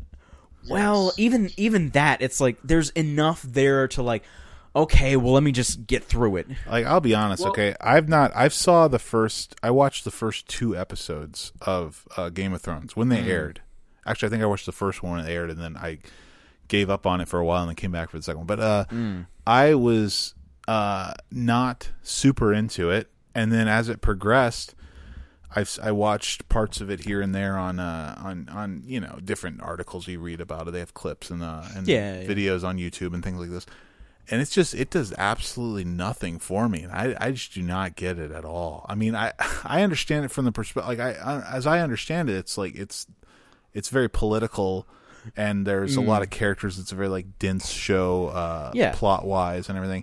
And I feel like it would be something I would really get into, but I don't know, there's just something that's really pulling me back from it hard. See, I can definitely like. Somehow I ended up being sort of a season 8 like apologist, because like after season 8 ended, like the entire internet was just consumed by. Is that the last season? Yeah, it's the last season, and yeah, like the entire internet was consumed by how awful it was, how much of a letdown it was, and I'm like, hold up, y'all need to gain some perspective, like. Personally, I really didn't think it was that bad. I mean, a show like this, you're never going to please everybody with the ending. And most of the things that people expected, like, y'all should have known not to expect certain things from this show. Whether you read the books or whether you just watch the series. So, it's a really funny idea. Be like, hey, internet. Yeah, perspective, internet. Yeah. Well, it reminds me of. I mean, it's the same thing with any show. I mean, any show that's popular has a big issue when it wants to end. Of course. And the same thing happened with Sopranos. Sopranos ended, and it was extremely controversial the way they chose to end it. And I just recently they had like I listened to Stern, and he had this massive, just out of nowhere. I don't even know why, but they had this huge debate on the show recently about the ending of The Sopranos again, because they had the debate when it ended back in 2007, right? And they're like split on it. Like half the show like loved the way that it ended, and then like Stern for one, and like all the main people, they all hate it. They're like, this is the fucking worst. I want to know what happened. I don't understand. Bullshit, because they don't like art. They don't like anything to be ambiguous. They don't understand why that is. This is a fucking show. I want to know how the show ended, and it's just like I feel like it's the same thing. It's just like I mean, I don't know anything about the end of Game of Thrones, but it feels like if you do it like David Chase is a very like he even said in the interview, he was like, the more fans complained about how esoteric Sopranos was getting, the more I wanted to make it esoteric. Like I wanted to make it even stranger, And I appreciate that. I applaud that. Yeah, actually. I think with some time that people will probably lighten up on the ending of Game of Thrones, just because, you know, with the like expectations, there's just a lot of weight there. But I don't think it's going to enjoy like the critical renaissance that the Sopranos finale did, just because like, no matter how you look at it, like the Game of Thrones ending is like it's rushed in the sense that like it's not nearly as detail oriented as the first like 5 seasons are. So like the way that the show speeds up, I don't think no one's ever going to look at those last seasons and be like, that was as brilliant as the rest, because it just wasn't built to be as brilliant. It was built to pay off a lot of stuff that had been built up. Right. Yeah. And that's another thing about, I mean, yeah, just again, comparing it to Sopranos is that, I mean, one of the big complaints is that they don't tie up loose ends. Like there's a lot of loose ends, storylines that were started that never go anywhere. And, right. But I mean, they're just like, they're little tiny things, you know, they're not main plot points. So, yeah. Well, like, another, like, the guy who wrote like my 2 all-time favorite books, Patrick Rothfuss, he was talking about how, like, you know, in real life, does everything get wrapped up in a neat, tidy little way? Like, no, that's not how life is. Kevin, I'm gonna have to cut you off here. Uh-oh. Is he having this conversation because people were like, "Hey, why don't you tie up your book series by writing another book?" You guys are on another plane for me. Who is this guy? What did he write? He wrote The Name of the Wind and The Wise Man's Fear, and they are I reread them last year, which like I don't reread books because, you know, that's such a time commitment. And those are long books. And yeah, they're fairly long, but I enjoyed them just as much, if not more, the second go around, and I got so much more from them the second go around. Like, so yeah, like that just cements them as, for now, like my favorite books until something else comes along and blows me away. But I also really like those. I like them a lot. Yeah. But yeah, I mean, it's the same sort of thing where, like, I think he was talking about like book 3, which, you know, it's been like 9 years. Takes a while to write a book, man. Well, he's on like George R.R. Martin level. Yeah, like the last Game of Thrones book came out in 2011 as well, and like I remember seeing a teaser chapter from the next book back in like 2014. So the fact that, like, you know, they're probably done. He's probably just sitting on them. Probably. I mean, well, I think they're good enough, you know. Yeah, but I mean, I don't know. I didn't think the last one was all that great in the first place. I mean, I don't know. I don't know. I immediately want to bash Martin for some reason. I just feel like I watch interviews with George R.R. Martin and I'm just like, this guy is a great writer. Like he just does not strike me. He strikes me as like a fucking D&D dungeon master who writes fantasy on the side and it happened to be popular. He strikes me as like Stieg Larsson, you know, like the guy who wrote the Girl with the Dragon Tattoo series, and like it's just like some fucking hobby that he has while he's an office worker, and then he dies and his books get famous because his wife publishes them, you know. Right. I mean, I don't know. It's just I don't never read the books, you know, so I can't say. I don't know. I mean, he might be a brilliant writer for all I know. I'd say he's decent. I wouldn't say brilliant. That's fair. I think there are things about his writing that are very good. We are in a very deep hole. Yeah. The show is officially about Game of Thrones now. Apparently. No, yeah. I'm sorry. I don't. I just brought that up. I don't know why. He was talking about A Knight's Tale. Is that your last film? Yeah. Yeah. Okay, so we can jump into our deep dive now. Yeah, we'll save all this other stuff for another podcast. we'll do a show where you guys force me to watch Game of Thrones, and we'll talk about it, and I can shit all over it then. So this week's pick was my pick, and I chose a film called Hungry Hearts, which is again directed by Saverio Costanzo and stars Adam Driver and Alba Rohrwacher. How do you say it? Rohrwacher. Yeah, she's Italian and German, I guess I read. And this is a film that I watched a while ago, maybe right after it first came out, so like 2014, 2015, and liked a lot when I first saw it, and was a big, have been a big fan of Adam Driver ever since he was on, ever since I first saw him on Girls. Actually, the first time I saw him on Girls, I remember being like a little conflicted. I was like, this guy is like weird. Like he looks weird. And yeah. I don't know if I get his character, but he really grows on you on that show. So, yeah. What did you guys think of? This is a movie about parenting. It's about two people who meet and they have a child, and it's at its core, it's about the differences between parenting styles and how you deal with that when you're together and have to raise a child together. And but of course, it is taking that to a very extreme level. So, what did you guys think of Hungry Hearts?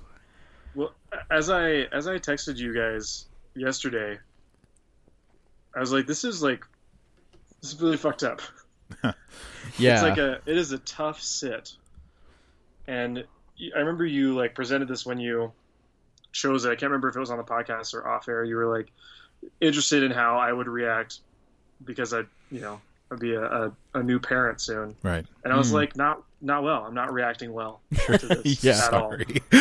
I was like, I didn't know to be afraid of like how I or how my wife could like go off of an emotional deep end and end up like starving my child because I am so convinced that I am right and I know what's best for my child, and that includes like depriving it of the world. I did not care for this like train of thought that it led me down at all. And that's not to say the movie was bad. I don't think the movie was bad. I think parts of it are quite good. I really liked Adam Driver. I thought Costanzo. Yeah. I thought Costanzo, I don't know. I don't really understand a lot of the choices he made visually. I agree. But it is a weirdly like powerful idea for a movie. And I've got a lot of issues. I got issues with where the story goes too. But at its core, like this conflict that takes up the majority of this movie was, powerful, unsettling. Yeah, I didn't. I'd seen this before I had a child, and I mean, watching it after I have a daughter, and I mean, there are parts of it that were very upsetting, but it wasn't the parts that I thought there would be. It was more like a lot of it was just like the powerlessness of Driver's character, like in this, like his frustration, and especially towards the latter part of the film when the child's taken from him again, and he's accused of hitting her and everything. And I was just like, that's such a fucked situation. Like, and when he says like, so there's nothing I can do. And it's just like, it's just like, I just felt so bad for him. I was like, this is such a rough situation that you're just stuck in. And it's just it's like a pit that you've dug yourself into, or that you've been thrown into and you can't get out, and what are you supposed to do? And now you're going to have to wait for your child to die because that's what's going to happen. And it was really absolutely terrible. And I agree with you that Costanzo, I mean, I don't think the movie's particularly well directed. I think that his choice to like switch to wide angle lenses randomly for parts of it, I think I get that I think I understand that he's trying to go for something, like he's trying to say. I thought it was like a cramped space kind of thing. Well, I think like for sure it starts to make what's her name? What's the wife's name? Does she have a name? She has a name. They say they're both their names at the beginning of the film. His name is Jude, and her name is something. Well, it definitely it's in the movie like. She's like even like before like they get married and have their child, like she obviously has some issues, and like it's like Mina, right? Mina. Yeah, Mina. And so like she's already not eating, and like when she gets pregnant it gets worse, and it just kind of spirals out of control, because I guess like I don't know if it's like just what she has already, or if it's like postpartum just hits her like a ton of bricks. Well, it also, I mean, a lot of it seems to do with the the visit to the psychic that she has, where she finds out that her child's an indigo quote unquote child, and that right, yeah. She's obviously superstitious, and that's not a good thing, and that's just contributing and exacerbating the issues that she's already having. But that the whole thing, her super like aggressive, anti the outside, anti processed foods, like we gotta purify his body and keep healthy and all this stuff. It seems to conflict like super greatly with their choice of living. Like why do they live in New York City? You know what I mean? Like why wouldn't she like want to live like out in the country or something? Like honestly, where her mother-in-law ends up living. Yeah. It's just like, it just makes no sense to me why obviously she's disturbed. So she's not thinking clearly, but it's just such a bizarre choice to say, let's live in this cramped apartment in New York City, the dirtiest city on the planet, and like the most cramped city on the planet. There's people everywhere, and let's try to raise this child super healthy and be, you know what I mean, like pure and all this shit. There's probably some like thing to do with like a nest in that. Like we've already kind of built this nest. It is the place where we're already comfortable. I don't know. Yeah. Like the idea of changing anything became like a real issue. That's true. I think the idea of moving, like we're packing up, we're ruining our space to move, and then we're like spending hours to get out of the city somewhere. That probably is a mental block, even though I think you're right. That is very contradictory. Yeah. I'm trying to rationalize an irrational thing. Yeah. And I think going back to the lenses real quick, like at certain points, like she just looks super, super thin because of the lens that he's using. So I think like that's why. One of my only notes that I wrote, just kind of going off what you said, Kevin, like, and this was even before he started going with the crazy lenses. Driver just looks. He's like a hulking presence in this movie. He looks so large. He is large. Like the courtship in the bathroom, like the meet cute thing. Yeah. That I didn't look up what this movie was about. I seriously thought I was about to see like a fucking romantic comedy. Changes swiftly, but it's like, and then with the wide angle lenses, where like she looks small, they just make Driver look even fucking bigger. And I couldn't really like latch on to like a reason why he frames Driver as so large all the time, except to make her look small. But he looks massive. I know Driver's a big guy. Yeah, he's like 6'5", right? And he's muscular. I mean, ex-Marine. I don't know. I'm not saying you're wrong about that. I didn't necessarily notice that he's being framed as being large, but I mean, he's obviously like way bigger than she is. She's a tiny person. Yeah. But yeah, I mean, I like the opening scene. You know, I was kind of the first time I watched it, I remember just thinking like, this is such a weird like way to have your characters meet and fall in love. Right. But I thought it really worked. It was like, it kind of showed, because it disarms you. It makes you think that they're both just like these normal kind of people. And she certainly seems fine in that first scene, you know? Yeah. Even, I mean, the way she reacts even is like, she's, you know, she starts laughing and everything. She's like totally fine about the fact that he's taking this huge dump in the toilet. Yeah. And apparently he's having like Mondo diarrhea or whatever. I thought it was great. I feel like looking back, I feel like you get like the first hint of trouble when she's about to leave because of her job, and he like impregnates her. Don't you guys get that? Did that like? Well, I never noticed that before. Absolutely. But he fucks her and impregnates her to get her to stay, right? I mean, like, I thought that was going to play. I thought that was going to play a bigger role. Like she was like that was there was.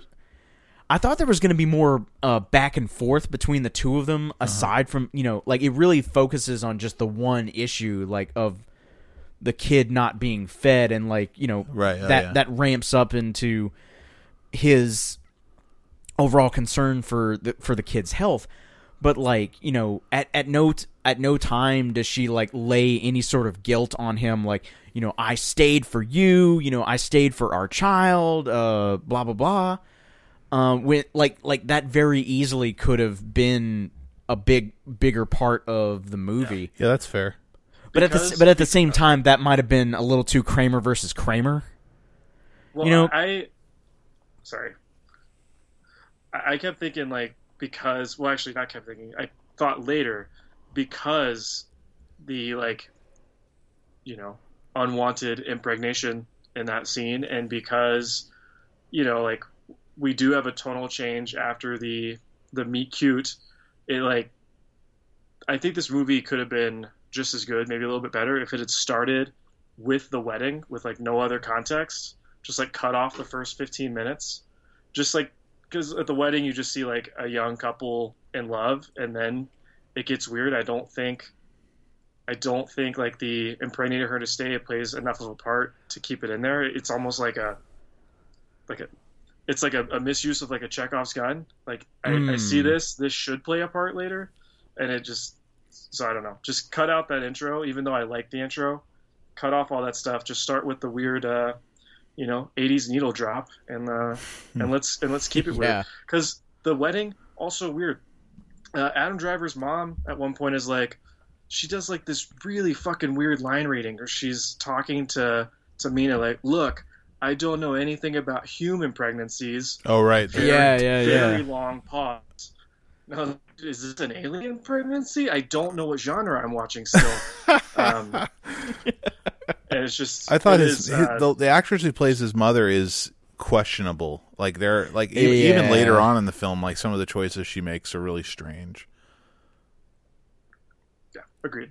I thought and I agree with you that you could start at the wedding for multiple reasons. For one thing, you'd shave off 15 minutes of the movie, and that's not a bad thing. I think that would be good.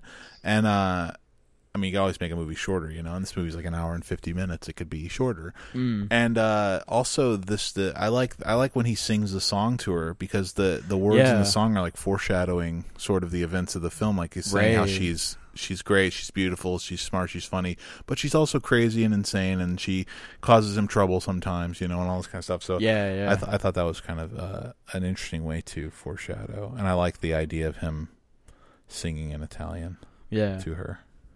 And I thought he did that really well. Yeah, and it reminded me of a Marriage Story when he sings the song at the end of Marriage Story. Shades of yeah, sure, maybe he wants to sing in every movie he's in. Right. Shades of Rosemary's Baby, obviously. Oh, for sure. Yeah, just the New York setting and the pregnancy being this kind of dividing line. Yeah, even kind of her haircut. It's like her hair is longer than Mia Farrow's, but the way she wears it. Sure. Yeah. It's shot. The one thing I did like about the direction, well, not really the direction, but the production of the film is that it's shot on 16. I thought I liked the look of it. I just think some of the choices of the camera movements and Lynn's choices are weird, but yeah, that was one of the things that I wasn't crazy about in the movie. There are so many shots where especially the opening, I feel like it's very indie film to just okay, we're just gonna set the camera here, and there's gonna be a lot of dialogue, and the fade in and out from each episode that happens in the film. I don't mind that. It's just that I like it. I would like that the first time it happened, but I agree it happens 3 different times, and I'm just they should figure out a different way to cut between scenes, man. Yeah. But I liked it the first time it happened, just to fade to black and then cut back into the next scene. I also was reminded of another movie we talked about on the show. I think before JR was on it, but the movie Bug. Oh yeah. So just the idea of this couple, and the paranoia that one of them has, and it kind of affecting the other one. Although in Bug it affects the other one by the other one becoming paranoid with the original. But in this one, it's obviously he's against that. But I was just reminded of it. They're both have issues. I had issue with the idea that the baby is hungry all the time, and I know that this is probably just a logistical thing. They probably just want to make the baby crying nonstop. But if a baby's hungry, it's going to cry. Especially a 7-month-old. Like, if she's really starving this kid is going to be whining. Like, this kid is going to be a nightmare. Yeah, and the kid has like a fever for like 2 weeks. Or like overly lethargic, or something like that. But this kid just looks normal to me. He looks fine. Yeah. Like, he's happy. He's playing with his toys and shit, Yeah, and I'm just like, that's... It takes me out a little bit of it, but... it's not that big. It's like, again, it's like, what are you going to do? Like, prick the kid every time every scene he's going to be crying? Right, yeah.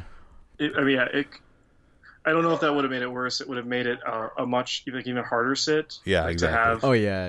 To have like the issue at hand, the lenses that kind of make it ugly and feel claustrophobic, and then also have a constantly crying baby. That'd be a nightmare. It would have been like a nightmare. Yeah, that's bad. A nightmare indeed. Yeah, like at that point, I think it would have like gone like, yeah, definitely like too far, because like there's a certain level of discomfort that you can deal with, and like, okay, I appreciate it because of how uncomfortable it's making me.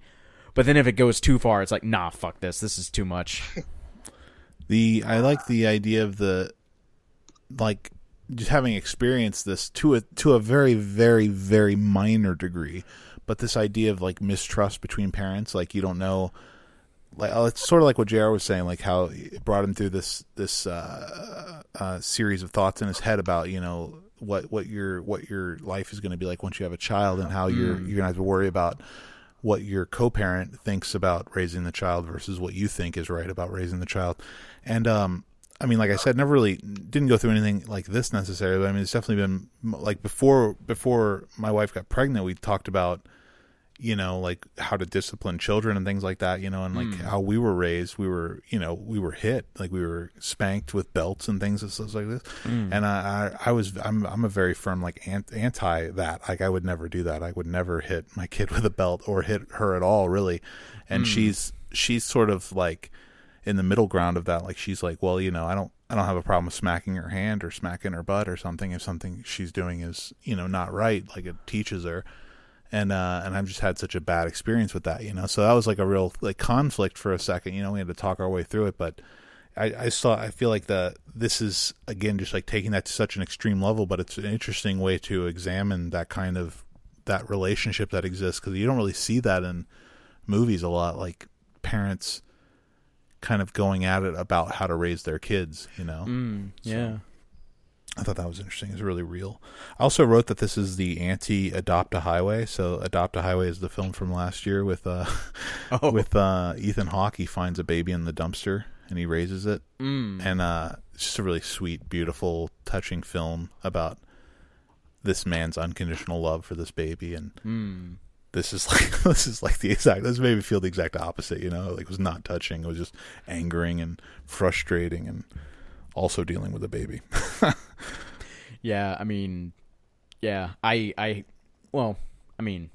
changing diapers, but that's not actually dealing with a baby.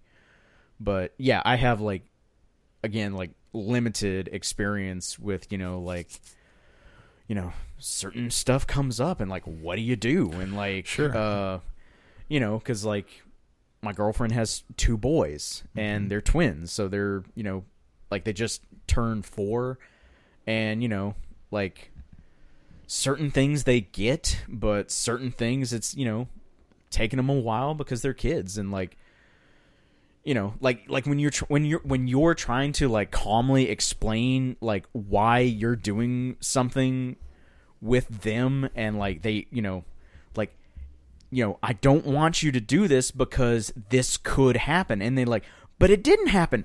Oh, right. I know it didn't happen, but it could happen. Sure. Because, as an adult, you're just they have trouble blowing through all the scenarios of they don't think in terms like that. Yeah, exactly. Right. So, yeah. Even that's not even I wouldn't even necessarily say that stops at that age, probably. I have students that I've taught who I have the same discussions with. I'm like, you don't want to do that because then this could happen. They're like, yeah, but it never happened to me, so why would I do it? Right, right. Yeah. Well, things change. I don't know if that's an adult thing. I think that's just like a human thing. We're dealing with a lot of that right now. Oh, that's true. Yeah.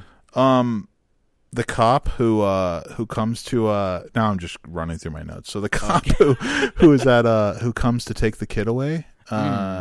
towards the end, the African American gentleman, he's on King of Queens. He plays Kevin James's best friend, Deacon. Oh, okay. Just a little tidbit there. I also, the last movie that I was reminded of, and it was at the very end I thought of it, was the documentary Dear Zachary. Have you seen this, Kevin? Mm-hmm. Have you seen this, JR? Dear Zachary? Yeah, that's also like... It's a hard watch, too. Damn. Yeah. But it just reminded me, I was like, it seems like the mother in this, Mina, she seems like that person who would do those things, who would legitimately harm her son and then kill herself. You know what I mean? Like, whatever they call that, infanticide, you know? And, yeah, the baby doesn't have a name. I don't know why exactly, but they just never name the kid. They just call it the baby, and he calls it his son constantly. I wrote that the mother needs to open her flue in her fireplace because the whole room is full of smoke. Yeah, I noticed that too. Like, I was just like, this lady, what is she doing? Yeah, she's gonna kill her grandchild with asphyxiation. Yeah, CO2 poisoning. Yeah. And then I wrote down. Okay, so just speaking of Driver, right? So like, I was thinking about this. Is Driver the greatest actor of his generation? I mean, like, who is another actor that is, 30-ish, who is as good as Driver is? He's so good. Yeah, I mean, he doesn't have a bad performance that I've seen. I mean, I haven't seen The Dead Don't Die, but I feel like even in that, it's a comedic performance, probably, right? So yeah, I mean, it's really like his performance in that is like super super dry, but it's a Jarmusch film, so you expect that. He's good in Patterson, though. You know what I mean? Everyone's giving the same performance in The Dead Don't Die, right? Except for Tilda Swinton, but that's Tilda Swinton. But it's like he's. But yeah, I think really terrific. You're probably right. I mean, I can't think of I can't. I'm having trouble thinking of other actors who are his age, who are from his generation. Like Andrew Garfield is probably sure. one. Okay, yeah, sure. And I like Andrew Garfield. Good. Yeah. I mean, I don't know that I've seen a ton of stuff with him in it, but I've seen a few films. So he impressed the shit out of me with Silence, so it's like he's great. He's good in that. He's obviously like really great in The Social Network, and I need to see that again. And I'm trying to think of other films that Andrew Garfield. He's in the fucking Mel Gibson movie, which is awful. Right, that movie was terrible. Heartbreak Ridge. Right. Yeah. Or is it called Heartbreak Ridge? Driver doesn't have anything offensive like that. I think Heartbreak Ridge isn't that a That's the Clint Eastwood movie. What is this movie called? What's the movie called? I don't know. It's not Hamburger Hill. I know that. No. It was nominated for Best Picture. Yeah, it was awful. Driver. Yeah, I agree. Driver doesn't have any performances like that, like any ones that are hammy or. He just seems to make the right choices. It seems like. You know what? Maybe his worst performance that I've seen. Not that again, not awful. Yeah. But might be Don Quixote. Oh, see, I haven't seen that, so I don't know. That movie I don't know. Like, I like Adam Driver a lot in that movie. The problem is not Adam Driver; it's Terry Gilliam. Mm-hmm. Gilliam is the reason that is a 2 every day of the week. Twice on Sunday. I definitely liked it more than you, but I don't know. Like when I got through with it in the theater, I was just so done. I was like, "Fuck this! This is ridiculous." He's he's even good in even his big his work in the Star Wars films. I think he's probably the best performance in those films. For sure. And like the 5 minutes that he's in Frances Ha. Yeah, he's great in Frances Ha. I mean, and same thing with Inside Llewyn Davis. He's in that's right. A minute. He's great in that. Yeah, it's fun. I don't know. I was thinking about it. I was like, there's no other actor who I can think of who I admire the work of nearly as much as him, who's working right now. And he's just he's terrific. Yeah, it's fearless. This is a weird movie to be a part of. Like this is a weird. Weird. I mean, I can see what attracts an actor to a role like this, but it's just such an unusual movie. An unusual story.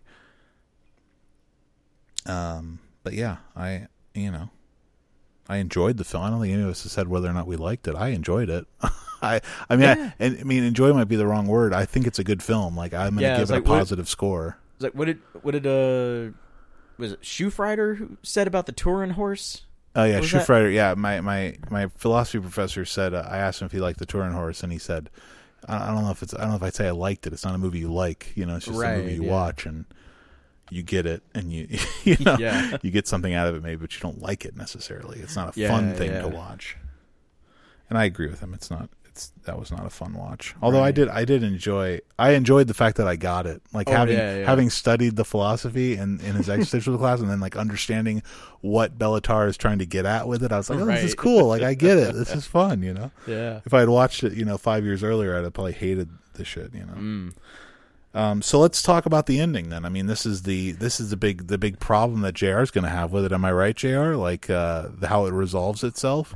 Yeah. Definitely. Like mostly I just think the grandmother walking into the apartment and shooting her, but that it also being filmed in a way that makes you think that it could be Adam Driver who has walked into the apartment and shot her is just kind of lame. And also the at the beginning of the movie there's like a dream sequence where someone shoots a deer, and then we go to the grandmother's house and she's got all those, deer skulls and stuff. And I was just like, we're playing this element up. There's a sense of, obviously Mina's going to feel this sense of danger here because she's had this recurring dream thing. And just all that stuff was the lamest part of the movie for me. For sure. Yeah. I mean, I agree. I think that, I don't know, I was trying to remember how it was going to wrap up, because I was like, This is Adam Driver's in this unwinnable situation at this point, where he's just fucked, and he, his kid is just going to slowly die, and it's sort of like what the grandmother says at the end, if she had killed her son, then she would be here and I would be free, but I wouldn't be happy. And I agree. It's I don't know what the end of that movie is, is it just that the kid died? I think as an audience member, you obviously, you want Adam Driver to succeed in some way. You don't want anything to happen to the child. Yeah. And it's the grandmother committing this murder, it's the most obvious and easy way out of the situation. And that's the thing that bothers me about it, is that I wish that they would have come up with a more, I don't want to say clever, but just a better way to resolve the situation than to, have the grandmother sacrifice herself essentially, by killing Mina. Which again, I agree. The idea that she walks up and you don't even know it's her, you think it might be Driver. Yeah. It's just such a grandiose, dramatic way to end this movie. Right. That has, this movie had totally avoided that kind of melodrama. Right. It's a very dramatic movie, but it didn't have any stupid movie drama shit. It's a small, this movie feels too small to have a murder at the end of it. Yeah. It feels too intimate, and I don't know, this is the idea of it's essentially a single location film. I mean, there's a few, shots in other places, but they're all in this apartment, and it's between him and his, it's like a play, It just really strikes me like a play more than anything. And I agree. I feel like it's a mistake to end it the way they ended it. But again, I am, I'm happy when that happens, because I feel like there's a sense of relief when you're watching. You're like, oh, thank God she's dead. She can't hurt this kid anymore. And when he gets the kid from the police station, I'm like, thank God he's got his kid back. This is good. This is what you want. But I just didn't want it to happen that way, Yeah, I mean, I don't know if it was the DVD that I watched or what, but when the gunshot went off, it really legitimately startled me, and I was like, yeah, and it was whoa, this is where we're going, and then seeing the ending, and then it kind of being explained in detail by the grandma. I was like, oh, okay. But for that moment, it was whoa, what what's happening here? Yes, I don't know. I have mixed feelings about the ending. I felt I don't know. It seemed pretty one-sided as far as we're really seeing it so much more from Adam Driver's perspective, and I don't know, like in a movie this small and intimate, maybe they could have explored more of like, you know, postpartum depression or, you know, more of the things that would have gone into somebody doing something like this. I feel but her actions are so. What she's doing is irrational, right? So it's like I understand from a certain standpoint not delving into that too deeply, because if you delve into it too deeply, it starts to unravel, right? It's like all he has to do is like. I mean, obviously, you can't have a conversation with this person where she's going to understand anything. But it's like, it feels like what she's doing is absolutely insane. It's not, doesn't make any sense. Like, you're in her kind of just vehement anti-medical, you know, anti-the city, anti-out of this apartment attitude about keeping their kid pure and clean and everything. It's obviously hurting the child. And her whole thing is just, well, you just got to trust me. I know what's good for the kid. And it's just like, well, all he has to do is say, he never says like, no, you don't. You don't know what's good for the kid. Like, I don't trust you because you're hurting our child. Like, you know, but he never comes at her that way. He never blames her for anything. He tries to, because he's trying to make his marriage work also, right? He's trying to keep her happy and satisfied. And like when they kind of come to that moment near the middle where he's like, you know, we'll try to make it work together, you know, and you know, I'm going to listen to you and all this kind of stuff. But then he doesn't realize that she's giving him the oil and all that shit. But it's just like, yeah, I mean, I don't know that you could necessarily show much more from her perspective, because I don't know that it's a postpartum thing. Like I feel like she's disturbed. Like she's got mental issues. Like she's clearly convinced herself she's in fantasy land, you know. She's convinced herself that this is the right thing to do, and it's obviously not, and everybody sees it but her. Yeah. And the one thing I would say is that it'd be interesting to have them in more social situations where other people could see the harm, you know, and like maybe that comment part was on weird. That was kind of an irritation. For me, it was kind of irritating. The gallery or whatever? Those phone messages? The phone messages. All right. Yeah, to me that was like kind of irritating. Like, you ever heard of a fucking babysitter? Yeah, and it's like, have you ever had a fucking kid? Like, like get fucked, you asshole. You pretentious Soho New York douchebags. Yeah, I mean, from a certain perspective, I could see, like, you know, they could have easily gotten Adam Driver's mother to care for the kid for a night, you know? Right? But obviously she's not going to go for that. I mean, part of the issue I think was they could have also just like called back. That's true too. Yeah. It sounded like they were not answering or returning phone calls. Right. Well, that was Adam Driver thing, doesn't like, want to return phone calls because then he has to explain how crazy his wife is. Yeah, and like at some point, like she gets him to start leaving the phone, like all the cell phones downstairs. Oh right, yeah. Because the radiation or whatever. Phone signals.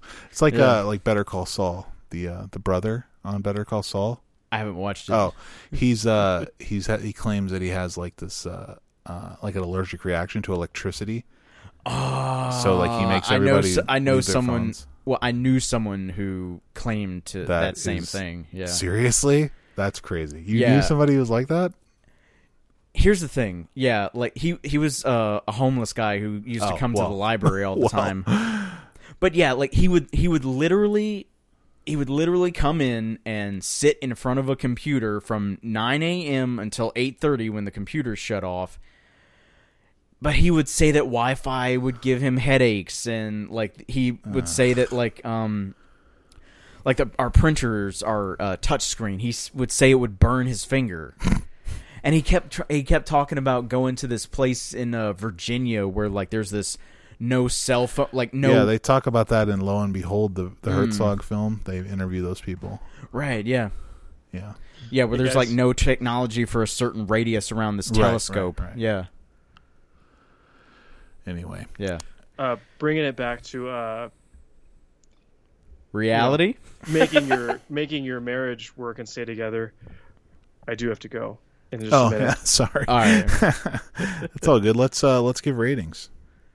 4 as well. I'm gonna go 3.25 just because I no, this counts as a like. Yeah, okay, but just barely. I was hoping you'd go at least 3.5. That's all good. Go ahead. I have too many issues with the way Costanzo did this. I understand. I get it. My next one will be a 4 or better. Anyways, next week or next time on the show, it's JR's pick. So JR, what is your pick?